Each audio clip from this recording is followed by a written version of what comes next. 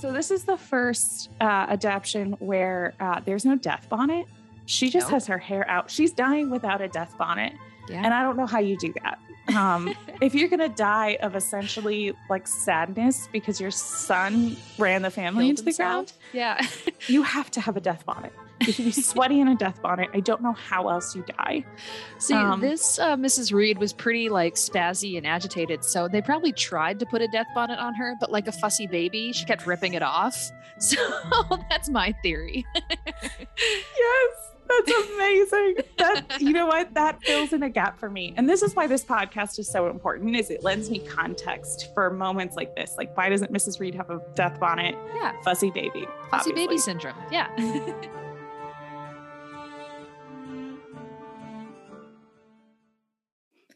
Good morning, Lillian. How are you? Good morning. I'm doing great. How are you? I'm doing good. It's good to see you again after seeing you yesterday. Me and my fiance drove out to visit Lillian in this lovely little town where she lives. And do you want to tell us about that awesome thing that you bought when we went to that bookstore, Lillian? Oh my gosh. So we went to my little local bookstore that I love very, very much, whose name is escaping me, but it's the local bookstore in Red Wing, Minnesota. So if you ever come here, you can go see that. It's my favorite place. I love it so much. But I asked if they happened to have a copy of a little book called Jane Eyre, and they did. And it was $5, which is the exact price I'm looking for a book that I'm planning on annotating.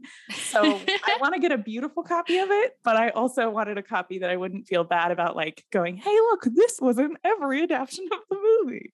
Oh my God. I have to say, I love that 3 episodes ago, maybe you were saying, you're like, people will have to pay me a lot of money to read this book. And now here we are. You bought it yourself. We're going to do something with that later on. But I think if anybody looks at my TBR, they know that just because I physically own a book does not mean I'm going to read it. Exactly. But yes, Lillian is now the proud owner of a copy of Jane Eyre, which means that she is one step ahead of me. I will buy one myself. And then later on, we'll figure out a cool way to incorporate reading the book along with some of our adaptation reviews. Well, and I think that does a great job of talking about one other thing before we get into talking about this adaptation that I wanted to talk about. And I think it's because it shows my competitive nature as I already am like trying to beat you in Jane Eyre knowledge by buying the book before you. But I think it's important that we talk about something that I'm sure you're sick of talking about, because Sam, your fiance, and I talked about it a lot yesterday when you visited, but I think it's important that our listeners know. Oh my God. I got a little vocab lesson this week. Some of you may have noticed, or specifically Sam noticed, that I say adaptation and Piper says adaptation. And Sam said that adaptation is not a word. And I had no reason to not believe him. So in the moment, I sort of let that go. And then I thought about it and I was like, that's weird. Where would I have gotten that if it's not a word? So I did Google it. And for those of you who are also like me, someone who likes to live and learn, it is a word.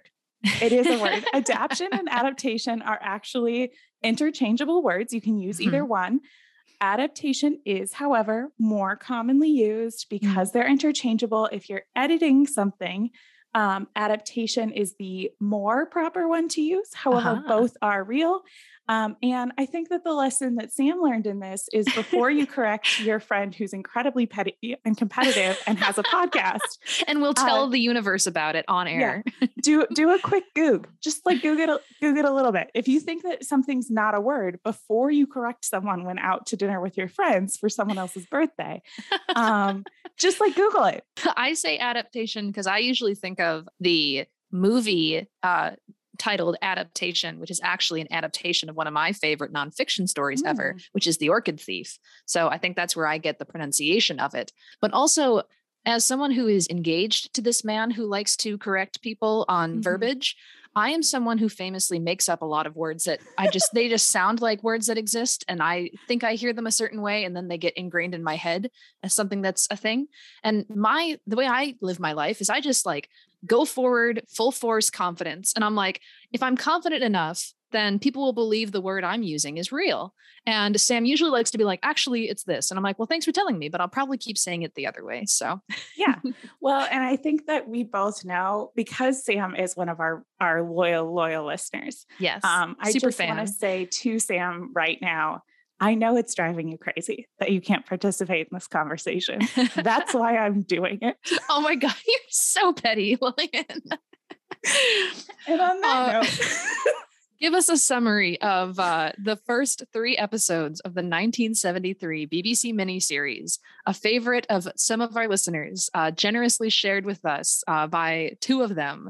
And we are now going to give you a very fast recap of what happens in the first 3 episodes, and then we will talk about our reactions. Yes. So our goal is always to get as short as possible. And so I'm going to try that now. Piper, are you prepared to time me? I am pulling up my timer right now. You tell me when you're ready, because I got the notes and I'm ready to go. Alrighty. My competitive streak is out here. Ready, set, go. So we start with Jane Eyre. She is a child. Ghosts are real. She's bullied for being a child by all of the adults in her life. Then she becomes an adult, goes and gets a job, and moves away to live in this fancy house where there's some weird laughter. Her boss shows up after not being there. He is hot and he is into her. Then there's a bunch of people that come to visit, and her boss says he's definitely going to marry one of them. And then a random man shows up. Everybody gets pretty weirded out about it. And then the man gets attacked in the middle of the night. Then Mr. Rochester, who's her hot boss, ends up sort of sending him away as quickly as possible. And then her aunt we find out her aunt, who was bullying her at the beginning, dying. Jane goes to see her. Aunt dies. That's all that we know. And then the story is, we have no idea what happens after that. It's a big mystery, There's isn't it? no way to know without watching the next 2 episodes. So Lillian, you did that in 52 seconds. Although Dang. I feel that you had an unfair advantage, because I could tell by looking at your eyeballs that you were reading off of notes, which in the past, I have not been reading notes. I didn't prepare anything before. So that's why you did yours faster. Was that, you said 53 seconds? 52 seconds. That's way slower than we've done it in the past. I only did 3 episodes. So I think the notes made it worse. Oh no. My record was the 43 seconds, and I did. So I think I got too into the child bullying, which I always do. Yeah. I'm always distracted by them bullying children. I don't know why I can't just let that go. Lillian's out here, champion for children, trying to protect everybody, which, by the way, let's jump right in with my very first note, which is the fact that this bullying is like extremely physical, because frickin' John Reed gut punches his cousin twice, 2 times. He punches her in the stomach. That's a lot. Well, and what a coordinated efforts from her cousins too. Like, oh my God, the girls are like backing him up always, being like, Mom, she attacked him out of nowhere. We just bullied her into a corner. He started hitting her, and then she had the gall to hit him back. Oof. Yeah. She's crazy, Mom. I actually kind of thought that was interesting, having the sisters kind of have a more active role in this, though, because before it definitely felt a little weird to me. I don't know. It's maybe a bit more creepy or sad if like one person is abusing someone in a family and the other people know about it. They're just not saying anything. And so, but it's also not good that they're like in on it. But I don't know, like the fact that they were all like, haha, this is all a big game for us and blah, blah, blah. I don't know. That was interesting. Where before it's usually just John and the other ones all seem just kind of afraid of him. So they don't say anything. But here it seemed like the girls were like, yeah, do it. So that was an interesting choice. It was just a huge bummer overall. I think the most heartbreaking line, which may have been in some of the other adaptions we've watched with the more of the childhood, but really stood out for me in this, was she says out loud, "Please love me." Oh, who does she say that to?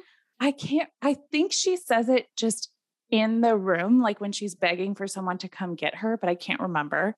Interesting. For sure. But I wrote down that she says, "Please love me." I said, "Go surreal. Please love me." Such a tight jacket. Oh my gosh. This episode really stood out to me, where I feel like we haven't seen this level of everyone like covering up the abuse since the first 80s one that we watched, because there was some of that too. But this one really stood out to me, where like the doctor is summoned and Besser is like totally covering for her little master, being like, oh no, Jane just fell. And it's like, don't do that. Don't lie. Don't make it seem as if nothing's happening. And the doctor, thank God, is good enough to be like, hey lady, why don't you leave the room and create a safe space for this child and be like, if they're hurting you, blink twice. Yeah. And his whole thing about like, would you want to go to school? Like that's the first time that they gave child Jane any sort of agency, which is really interesting. And I am curious if that's in the book. I don't think that it is, but who's to say? But guessing on something we haven't read yet. We'll never know. There's no way to know. But I think that's definitely an interesting kind of new way to look at the childhood. And then the guy who comes, what's his name? Yes, Brocklehurst. Mm-hmm. He's a whole new level of awful in this. They really make him a villain. But there's a scene when he comes to like inspect everybody and he has them all lined up and he asks that one group of girls to turn and face the wall. And he's like, we have to cut off their top knots because if they have long hair, they will seduce men. And I'm just like, God, you are so disgusting and gross. Yeah. So he was bad enough. I think the way they did Brocklehurst in this was so different than the other versions that we've watched, because he was so awful. And I don't want to spend the whole time talking about the childhood because it just bombs everybody out. It's just sad. He was so awful that a committee came in and went, you aren't feeding them and you aren't giving them blankets. So all these girls got typhoid and died. Yeah. Isn't it typhus or is it typhoid? Typhoid fever? Typhus. One of the two. You know what? Maybe they're interchangeable. We'll never know. We will never know. We don't have access to the internet. You guys, soon we'll have a GoFund us. We can hire a fact checker. And it'll be Sam. Oh my God. Just pay Sam like $5 to be an annoying know-it-all to tell us. Like, the money's for us to tolerate Sam being a know-it-all. There we go. That works.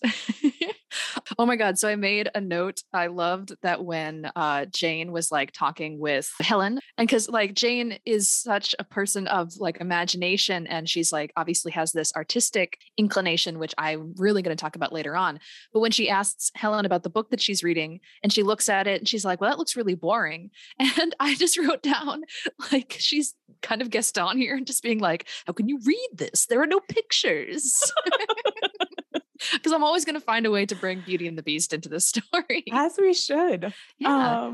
I wanted to talk a little bit about Helen because this Helen is so deathly ill the whole time. Constantly the little the little coughs. I have a little note here that's like, why is Helen so creepy coming up with a candle? Helen must be full crazy. Like I just have a bunch of notes about Helen. I think Helen was a ghost the whole time. Whoa. Wouldn't that be an interesting interpretation? That's my new theory, is that specifically in this adaptation, she's supposed to be a ghost the whole time. And if you watch it with that lens on, she's definitely a ghost. Lillian, I think we should consider when the time comes that we make our own adaptation of Jane Eyre, we should really play with this idea of ghosts and maybe make twist. We'll have our own M. Night Shyamalan moment where it's like, actually, she was seeing dead people the entire time. Yep. We're going to do it's that, which like spoiler alert for the fans of the podcast. But I guess that's the advantage you get for this blockbuster hit of this new perspective on Jane Eyre. So you guys have this like inside line of having listened to us. Exactly. Yeah. It'll be so great. It's going to be so great. I wanted to say that, the scene. So, cause we've had this scene in versions before where Brocklehurst comes with his family to like kind of review to see how everything's going. But the way this one was played out, it felt way more like, did you ever see Shirley Temple movies growing up? Like Curly Top or any of those? Yeah, but it's been a really long time.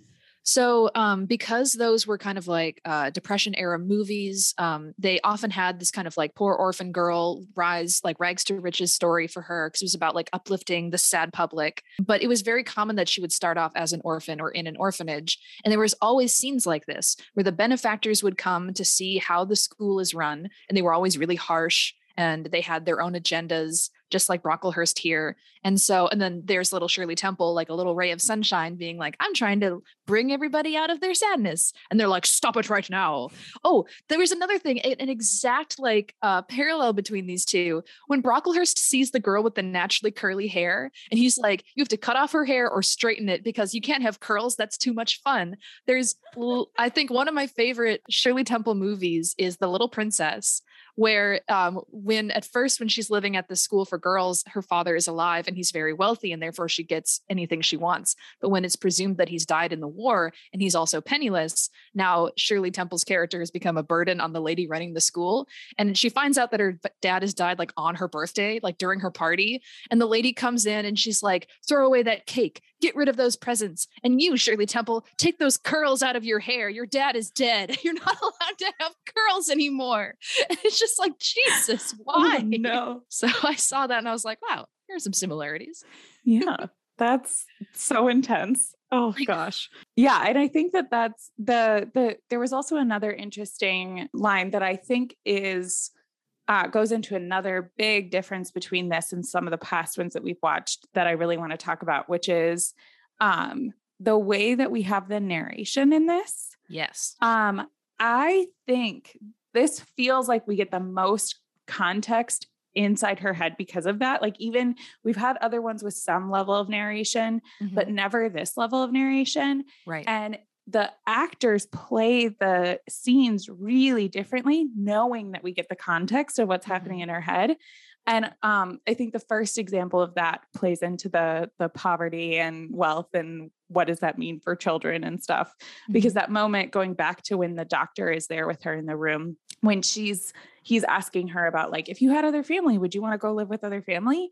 And she talks about how in her head, we're hearing her go, I didn't have any idea what poverty was. Yeah. I just was told it was like morally bad and really upsetting. And like, that's got to be worse than living with your abusive family.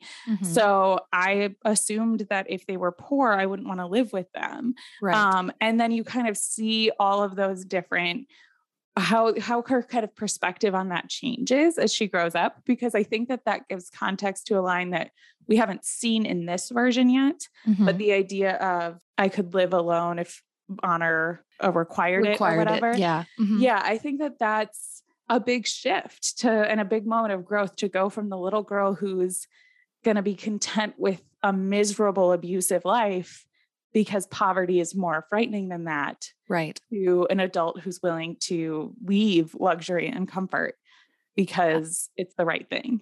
Yeah, absolutely. No, that's an awesome point. And I think the narration, it adds a lot, but there's also little ways in which it feels a little awkward. Like, I think I like that it gives us so much more insight into her thought process. We get to we see, how she views the world and how she's interpreting things. There's also a scene later on where I think it's right after the flaming bed scene, where in her monologue, she says to herself that she's in love with him. And that's not something that we usually get until much later in the story. But one thing that I think is kind of funny about these long inner monologues is that it's usually the actor just kind of staring off into space for a bit. And like, as the monologue is playing, and I thought it was really funny the first time we got that, where she's in the bed with the doctor, like not in bed with doctor, but like he's there at her bedside, and he asks her, he's like, would you want to go off with your family? And the child actress kind of stares off for a while as the monologue plays. And he literally goes, Jane, did you hear me? And she's like, oh, yes, no. Like, as if she was actually zoning out during that time. So I just think that's kind of funny, but it is good for the story. They just, I think, need a little better way to fill that space.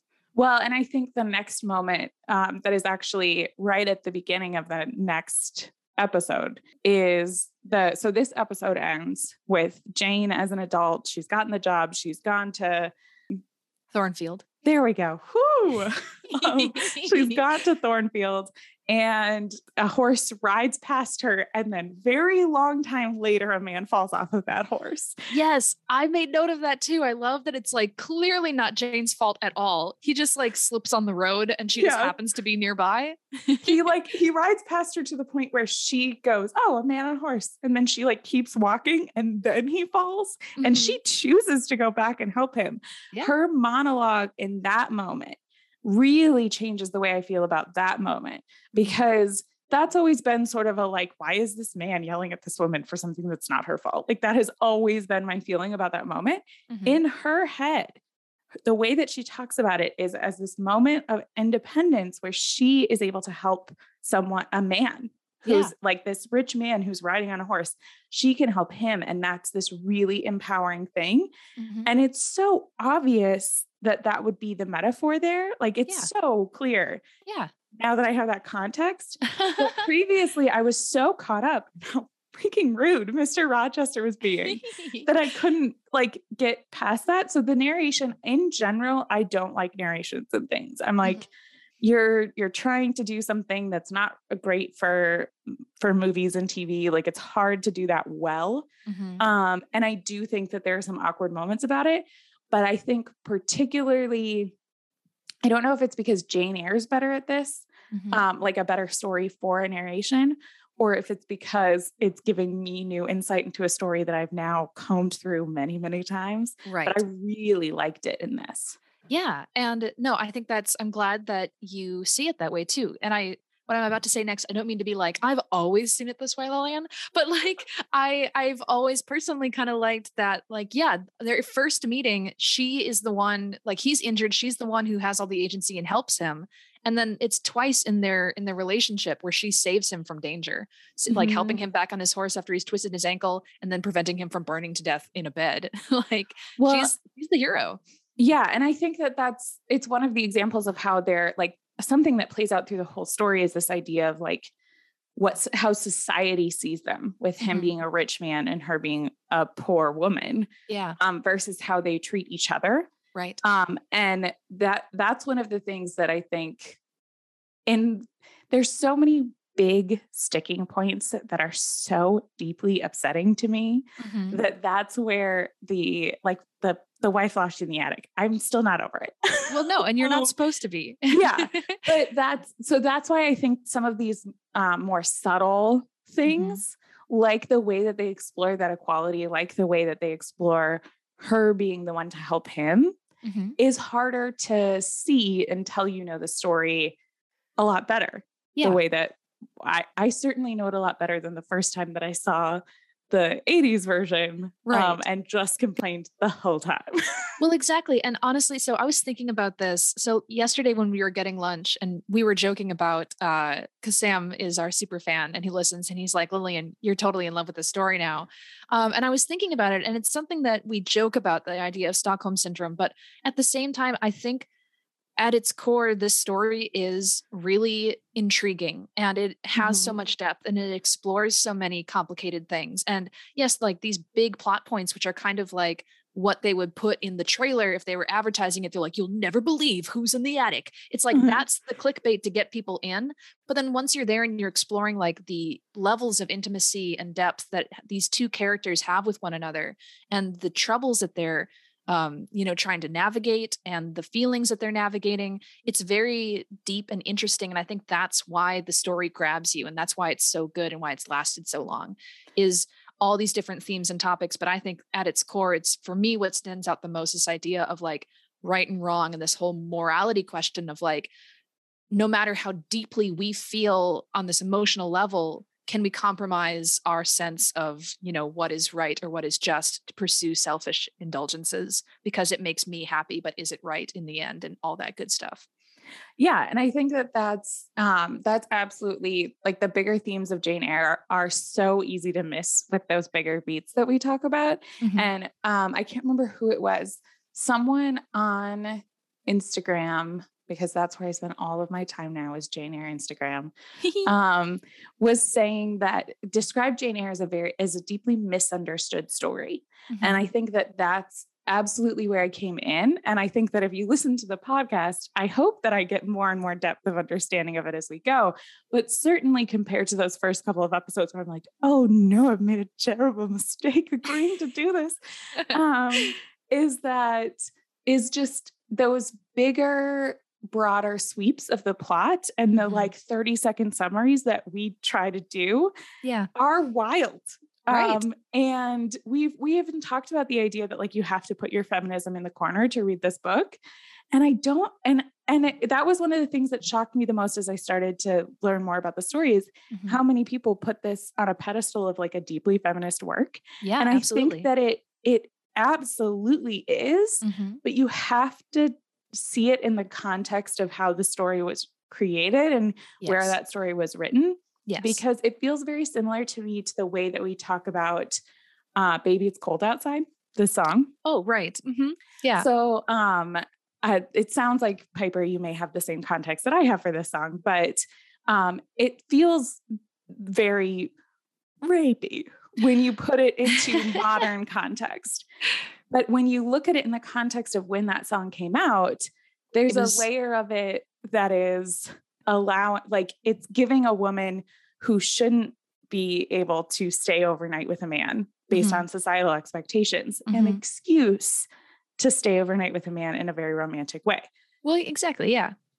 With a modern lens on, not okay. The way the song is written, it's not okay. I think there's quite a few things that have a lens of humor to them from older generations that today I think it's hard for a more liberal modern audience to allow yourself to laugh at something, because you're saying if I laugh at it, then I'm saying that's okay and it's acceptable. And the idea back then, I think, is it's supposed to be like, this isn't okay. We're making fun of this thing, to be like, oh, he, like, what's in this drink, you silly person? Like, they're teasing each other and having fun. But someone today is like, this guy's drugging her, she needs to get out. It's like, I think in the context of the song, they're teasing each other and having a good time and they're both into it. Like, but you really have to look at it from two different sides and see how do you feel about this and go from there. Yeah. And I think that's how I feel about, to bring it back to Jane Eyre, because I could just do a whole podcast about Baby It's Cold Outside. But to bring it back to Jane Eyre, I think it's a similar thing where these moments of kind of empowerment and equality and feminism are different. They're harder. You have to scratch a little bit beyond the surface there and see what that is. And it's not saying, I really don't think that Charlotte Bronte is saying this is the way morals should be. I think she's asking big questions about what should be acceptable and questioning kind of those societal standards. Yeah. And we could end up talking about that for a really long time and then abandoning the 70s version, which deserves more consideration specifically, but I'm glad that we took this more like deeper conversational tangent, because I want our podcast to be both fun, but also I think it is important and exciting to dive into these things. So I'm glad that we did talk about that. Yes. To bring it back on a funny note, when Jane first arrives in Thornfield, they have so many candelabras lit everywhere. And I'm like, wow, lots of open flames. Bertha's weapon of choice. Like, no wonder 2 fires are set later in this story. Is that visual foreshadowing? Like, look at all the fire. It's amazing. Yes, absolutely. But another thing that I just want to mention with the that moment, to go back to the moment where we started going down the tangent, there's 2 really important things that I want to talk about. One, great pilot. Fantastic pilot. Several good moments for pilot in this. Now, is that an Irish wolfhound or a Scottish deerhound? Which one is it? I guess we'll have to consult pilot, Pack of Pilots, the article.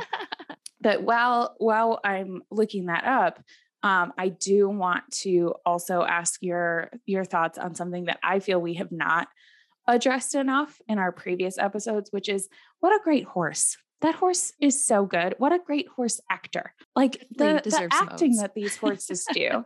And because it was so natural to the scene, I've never recalled specifically going, what a great horse actor, but it's because the horses were such great horse actors that they just felt really natural in the space. Just blended right in.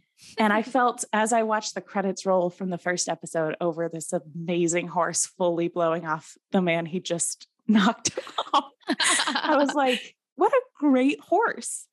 Anyway, I feel like we've talked a lot about Pilot, who obviously deserves our attention. Yeah. But we've not talked enough about the, I believe, nameless horse. Yeah. I don't know the horse's name. I don't know if it's ever been said aloud in a version that I can recall. But yeah, good horse, good dog. This Rochester automatically got some negative points for me because he's not nice to Adele. But one thing that was interesting is that at the party, the guests, this is like one of the first times I've seen where the guests are nice to Adele. And even I think it's Mrs. Ingram who is the one who's speaking to Adele in French. Which I was like, oh, we never see that. Usually everyone's looking like giving Adele's like side eye and judgy faces. And they're like, ew, why is that child here? But this time they were nice to her. I feel like nice to her is such a strong word in that, because the vibe that I got from it was definitely more of a, oh, Adele's such a little doll. Like she's like this thing that you want to like see and be like, oh, she's got like little ringlets and let's put her off in the corner, but she's not a person though. Yeah. It's definitely surface level. And we know this was before kids were people. Right. So it's more like, what a cool accessory you have, Mr. Rochester, rather than what a cool person. But before we get too far away from this point, I actually want to spend a little bit of time. So in most versions, when Rochester is first kind of like, judging for himself, Jane's character, and he's asking her all those questions, we almost always get to see her art portfolio, which I do digital art and illustration in my free time. So I personally am very drawn to Jane's art. And I love seeing when a version actually shows us their rendition of her paintings. Mm-hmm. I really liked this style. It was very graphic. And I don't mean that in like a bloody way. I mean, it's very detailed. I loved how much screen time the paintings got. And even the time that they dedicated to Rochester, like diving into it, of being like, who taught you how to draw wind? He's like, that is an angry sky. And he even says, he's like, this is a location. Like, were you ever there? And I love that it both, I think it's an important scene because it's doing what Rochester is trying to do about, being like, you're innocent and I'm experienced. I've studied the masters and painters and I know all kinds of stuff about art criticism and blah, blah, blah. And yet it also, I think for him too, and for the audience, Jane's art is a window into her imagination, her soul, and her personality. For such a quiet, small governess, she draws these unbelievable paintings of women like with stars coming out of their foreheads, for she is like the evening star, and a bird on the waves, and it has a crown and an arrow in its beak. And it's like, these are things that no one would ever see. And to have that imagination when in such like a restrictive setting, I love that it took time to show us that and to explore that. Yeah. And I think that is such a great example of what I have truly loved about this adaptation. And I think is what our audience has sort of told us when we've talked about these different versions. And I think that idea of like the passion and the real relationship and all of that stuff, I think this is a great example of Rochester and Jane having what feels like a real relationship and actually falling in love, as opposed to like just kind of interacting and being weird. Like they have real conversations. Once again, this is an example where Rochester is absolutely talking to her, not at her. I think there's a couple of moments where it feels like he's talking more at her and in his own head, but for the most part, he is absolutely talking to her. He wants to get to know her. And I think her narration in those moments really lend context in a way that I find so helpful, because there is the way that she responds to him with quiet, and the way that is actually her way of controlling the conversation in the same way that his sort of demands are his way of controlling, and the way that it changes it from this power dynamic of he's in charge and he's her boss and he's in control and like all this stuff, to them playing a game back and forth and having this banter where her silence is just as much control as his yelling. And I think he knows that, and he likes having someone to play with. And that's the thing that gives context to a line we've talked about before, which is like I can't talk to silly old ladies or children. And the way that he like, Mrs. Fairfax is never going to banter with him like that. She's like, yes, sir, of course, whatever you want. And I think where you said like Jane will, you said like play with him. I think it's safe to say too that like he's finally found someone who can match his wit and his stubbornness, because I think they both have that. And where like, even when we see the people at the party, it doesn't seem like they would be like interested in kind of like deeper, more so philosophical conversations, unlike the intelligent Mr. Rochester, because they're also like being like, oh yes, well, we will talk about riding horses and playing billiards and the acceptable areas of conversation. So, well, and it feels like too, the way that they're conversing is so much more like playing a social game. right. And Rochester's not interested in that. Like he's talked about the fact that he doesn't care about politics, and like we see some of that as well. And I think the way that like Blanche is very clearly portrayed in this as very educated, and that's her intelligence. Her intelligence is she knows a lot of things and she wields it in a way that I don't enjoy, which is to like minimize this other woman's like, I just really like gardening. And she's like, you don't even know the names on any of the plants. And I'm like, calm down. It's like the lady likes flowers. Let her like flowers. Yeah, just be like, that one is pretty. Yeah. But I think that's even the way that Blanche uses that is as a societal coin and like a point that she wants to get. And the conversations between Jane and Rochester are so much more like they're more open and there's more substance to it, not in that playing the game of social chess is hollow. Because I do think that there's a lot of ways to do that has like not value, but it can be interesting and engaging to the right kind of person.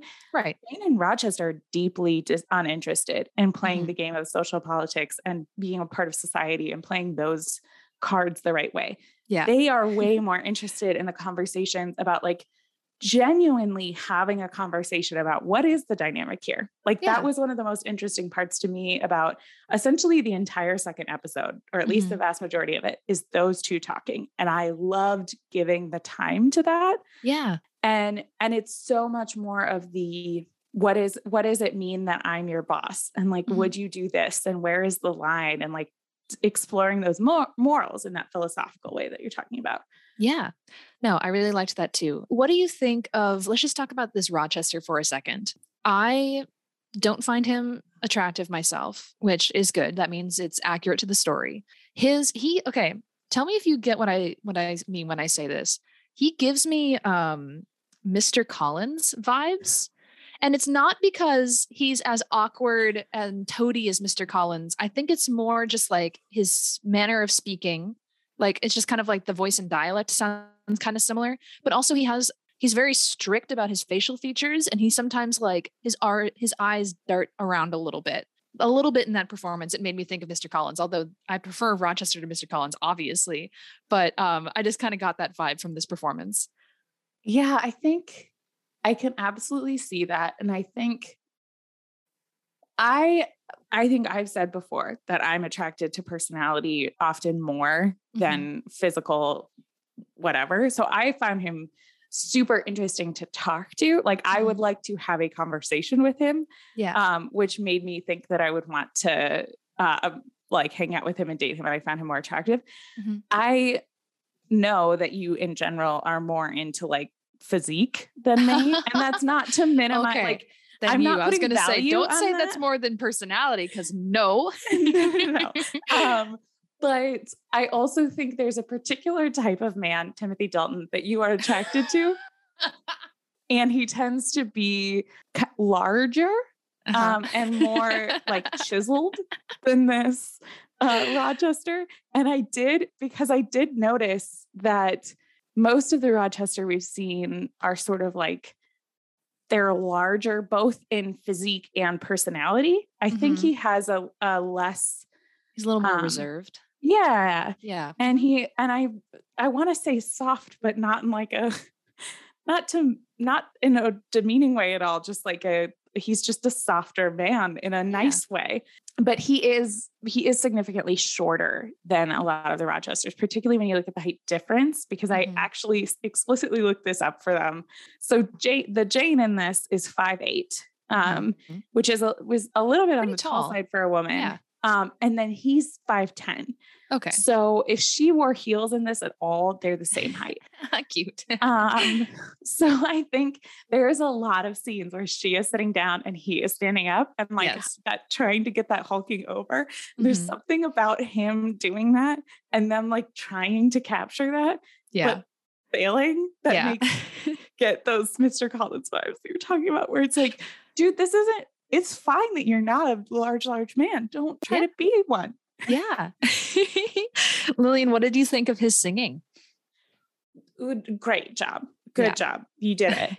It is a real nightmare of mine to have a man like sing to me. Like that's the thing that would be horrifying to me. Because like, what do? Do you look directly in their eyes? Do you like have to smile the whole time? And then your face starts to hurt and then your cheeks start to twitch. And you're like, no, I'm just twitching and smiling. What do I do? Where do I look? And the fact that Jane, like that whole moment was so good because Blanche essentially bullies him into singing for her. But then he clearly likes being the center of attention of that room of people. Yeah. But then Jane gets so upset she leaves and he turns. So he's singing towards her. She gets up to leave. He walks around the piano to watch her leave and sing at her while she leaves. And then he wraps up the song and runs after her. Like everyone in the room would be so aware that they're like, well, he has the hots for that lady. Like clearly he just ran after her after she left. I was expecting this one because this version, it seems to be pretty true to a lot of the beats that we see when adaptations are closer to the novel. And I believe it is a thing in the novel that when Jane leaves the party, she like stops on the stair to tie the laces of her slipper, which have come loose. And when Rochester comes after her, he like bends down and he ties the laces for her, which is so cute. I think we've only seen that in one version so far. And I thought for sure when he was going out here, I was like, oh, he's going to do the helping with her slipper thing, but he didn't. And I was sad. Well, now we'll just have to call them and let them know 1973, you done. Get him on the phone, Lillian. Use our time traveling telephone. Be like, you forgot to do this one scene and it's really important. It's sort of like the reason we watched the movie. But no, I think I am also disappointed that didn't happen. Don't remember that happening in any of the other ones, but I'm probably wrong because that is the kind of sweet, soft moment that you would note for sure. I know one of the versions we've seen did that. And I'm like, oh yeah, do it in all of them. But they rarely do. So I don't know why. There are one of my favorite moments that they don't do in everything that they did. At least for sure in the 2006 one, when she's leaving to go to her aunt's and they do the money moment where I don't know if he starts the conversation or she starts the conversation, but she needs money to be able to go home. And he goes, here's 50 pounds. And she's like, that's so much. That's almost twice her salary for a year that he tries to give her.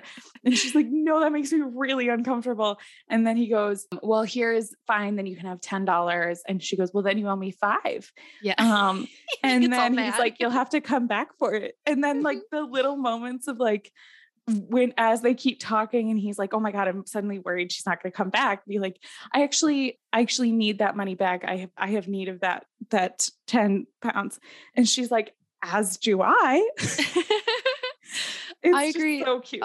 I agree. Those scenes are adorable. It's oftentimes some of the first moments where we get to see them like kind of actively flirting in like a really cute way. I also think if I'm going to put on my my analytical hat once more, it's very interesting that this is a scene because so often we know women who would want to pursue him, aka Blanche, are after his money. And here is a scene where they are directly talking about money itself. And it's of such insignificance to Jane apart from the bare necessity of the thing. And I think that really stands out to him is that he's like, I gave you 50. And she's like, that's too much. Take it back. And he's like, whoa, okay. If I had any doubts before that you wanted me for my wealth, you just put it down because here you are, practical Jane. And I love you. Please stay. Teach me how to say goodbye. Does it involve kisses?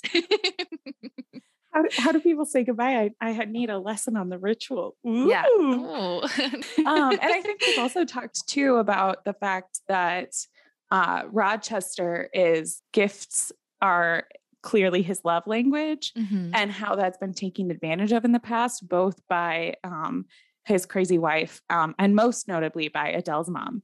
Yeah. And how she and how triggering that is for him. And so I think having someone like Jane that is not there for that, and and he can just sort of let himself give her all the presents, and let himself just give her twice as much as her salary because he feels like it. I think would be such a freeing thing for him. And it's just so sweet that they have this moment. Yeah. But I really like this Rochester. My only negative about the Rochester is how he treats Adele. I don't like it. I think it's something we talked about before, which is when it's teasing, clearly there's love there, but I'm teasing her and she's fine with it and it's fine. Yeah. That's okay for me. When Adele is sad because Rochester is mean to her, which is true in this adaptation, makes it so hard to like him. Right. I think one of the worst scenes, apart from him actively barking at her and anytime she tries to talk to him in the drawing room, is when Adele and Jane are out for their walk and she sees him running by on the horses and she's she runs to the horses and she's like, Monsieur Rochester. And he just runs by, hardly giving any room between his galloping horse and the small child that he's taking care of. And she's like, he hates me. I will never talk to him again. And it's yeah, that would be hard. Stop being so mean, Rochester. Well, and he has it's one of those things where there's supposed to be this layer of well, she's really into presents and her mom was really into presents and he's got lots of trauma and damage from that. And what a poor, sad man. And it's no, she's a child. And actually I know at some point I'll have to get over it, but I will never get over the fact that she's a little kid who just wants to be loved, who has been taken away from everything she's ever known and lives in a country where most people don't speak the same language as her. She is only around servants and her governess. Yep. In a big spooky house. Mad at her because you showed up and she wanted to talk to you. Right. Actually, you're the worst, dude. You know what's something that isn't really explored, except for I think in the 2006 version that we've seen so far, is if Jane can hear the horrific cackling laughter, that means Adele can hear it too. That would be terrifying, even as an adult. Imagine being a kid and you hear that. You've been taken away from beautiful Paris, the city of lights and love, locked up in a cold castle in rainy old England, and there's a cackling witch upstairs. It's am I a princess in a fairy tale? Where is my prince to come save me from this horrible place? I think one of my last things that I want to point out before we do sort of a wrap up here. One thing I think that a decision they made in this version that I wasn't crazy about is, so after Jane helps with the brother-in-law who's been bit, Mason, and they've put him in the carriage, and then Rochester and Jane, they go on that little walk. I like that he gave her the flower and everything, but what I didn't like is the choice here where in this version, Rochester is the one who implies that Blanche Ingram is his wife, where I think it's a chance for the story adaptation to be really cute and sweet when he's talking vaguely about his future wife, and it's Jane who thinks that it's Blanche, and he's always in those versions, I think that's way better because he's what? Blanche? Yeah, okay, I guess we're still going with this illusion. Sure, it's Blanche, whatever. Let's keep talking about this. But here he's the one who's it's Blanche, and she's aw, wah, wah. So that was one where I was oop, another negative for Mr. Rochester. Please don't actually, you now aren't accidentally gaslighting her or trying to make her jealous. You are actively gaslighting her. Yes. So negative for that one. I have a couple of fun facts and then obviously I have Bonnet Watch. Amazing. So share them with me. The first fun fact is, did you recognize Mrs. Reed? Yes, I did. She is our Fairfax from the 80s version. Yeah. So 10 years later, she plays Mrs. Fairfax. I did go get a picture. Her name is Jean Harvey. Cool. And I did go get a picture of her from the 80s version. And she looks so beautiful in this. Yeah. And they did their absolute best in the 80s version to make it look like she aged 30 years in that decade. Woof. She very clearly didn't. She's still a very beautiful woman in that, but they give her, because I went and watched some of the scenes to get a good screenshot of it. Yeah. They give her the most intense bonnet. She's always wearing these little glasses. It's so much.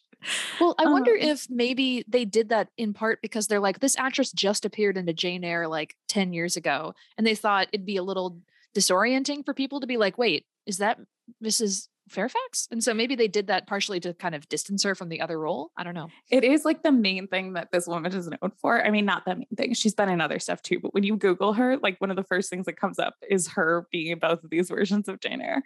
Amazing. But one other thing that I want to just talk about a little bit there is I think I didn't really like her Mrs. Fairfax.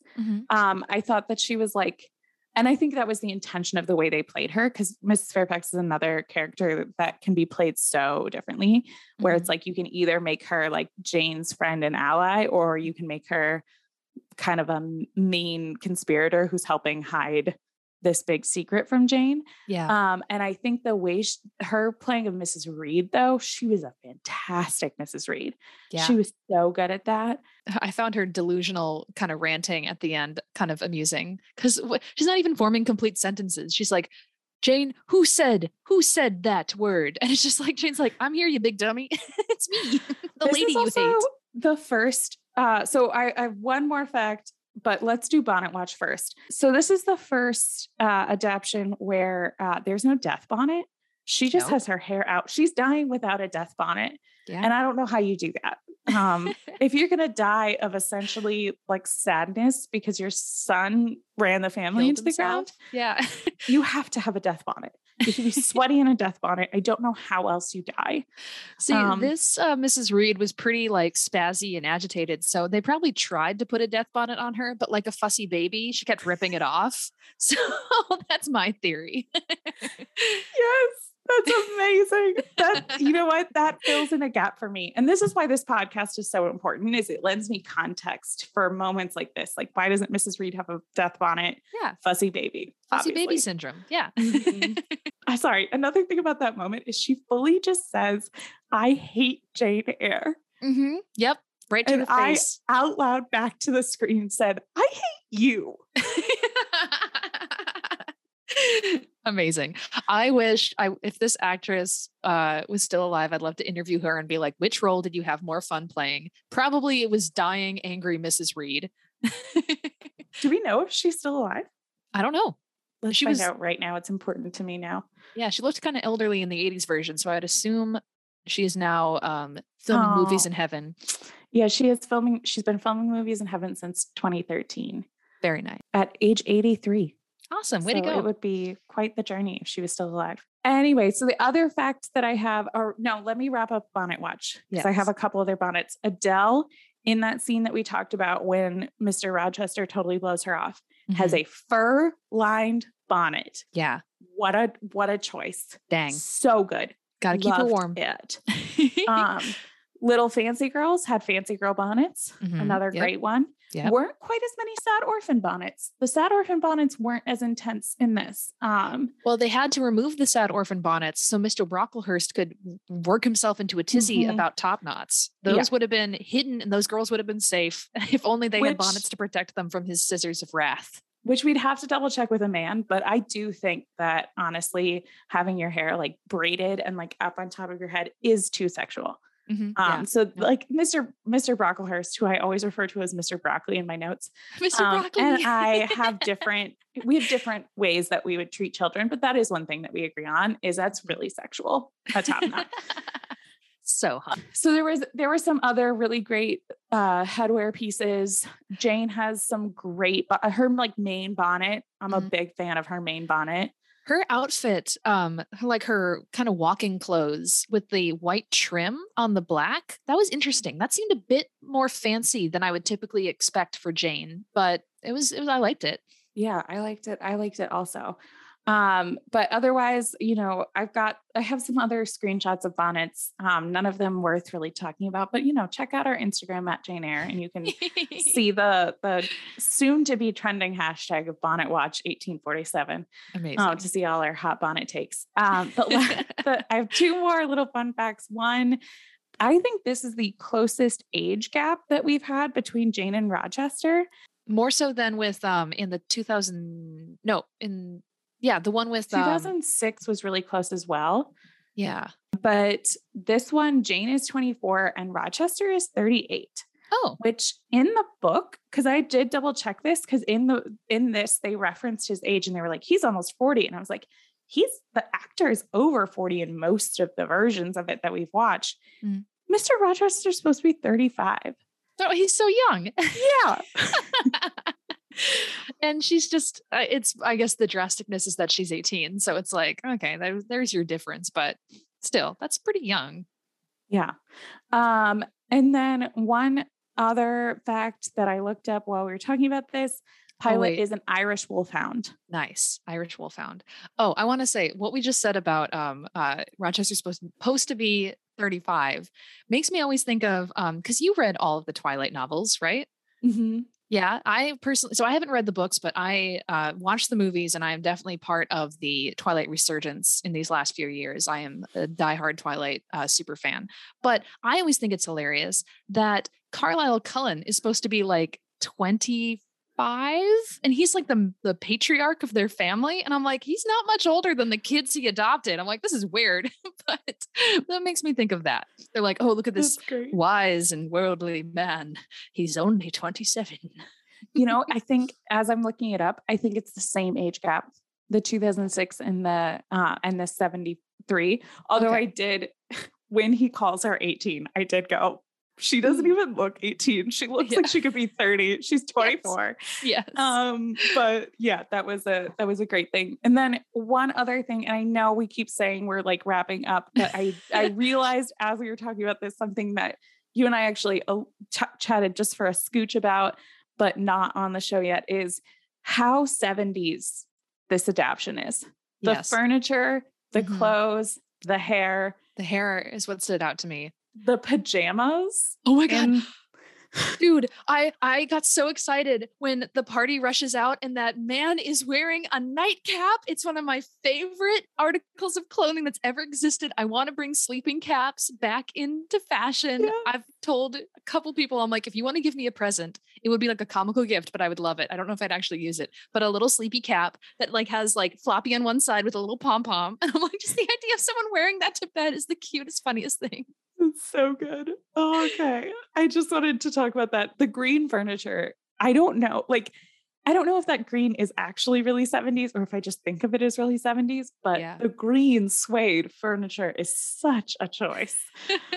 I said to you when we talked about this off air that this Jane has the biggest hair of any Jane that we've seen. Cause she's got like the 70s tease going on where typically that like down the middle hairdo is rather unflattering. You really need the right face for it. But here they're like, ooh, that looks bad. Let's give it a little bump. So she's got to bump it in while she sleeps. Yes. So on that note, for these first 3 episodes of the 1973 adaptation, what is your rating? I think I'm going to give this, and it might surprise you, but I'm going to give this, I think, a 6 out of 10. Whoa. Yeah. Right now, I am very feeling rather average about it. Wow. I really like the things that are explored in it. Like these moments of personal connection I really like. But I'm just also not personally super drawn in to this Jane and Rochester. I do enjoy them, but I haven't experienced the passion and the romance that I've gotten from other versions that usually bring my points up. And he's mean to Adele, so he lost points for that. So wow, that is honestly astonishing to me. I think this is going to be our biggest gap in scores. Ooh. What is your I'm going to give this 6 out of 10 Timmy D's. Wow. Yeah. Because that is what we're comparing it to. It is. Yeah. Sorry.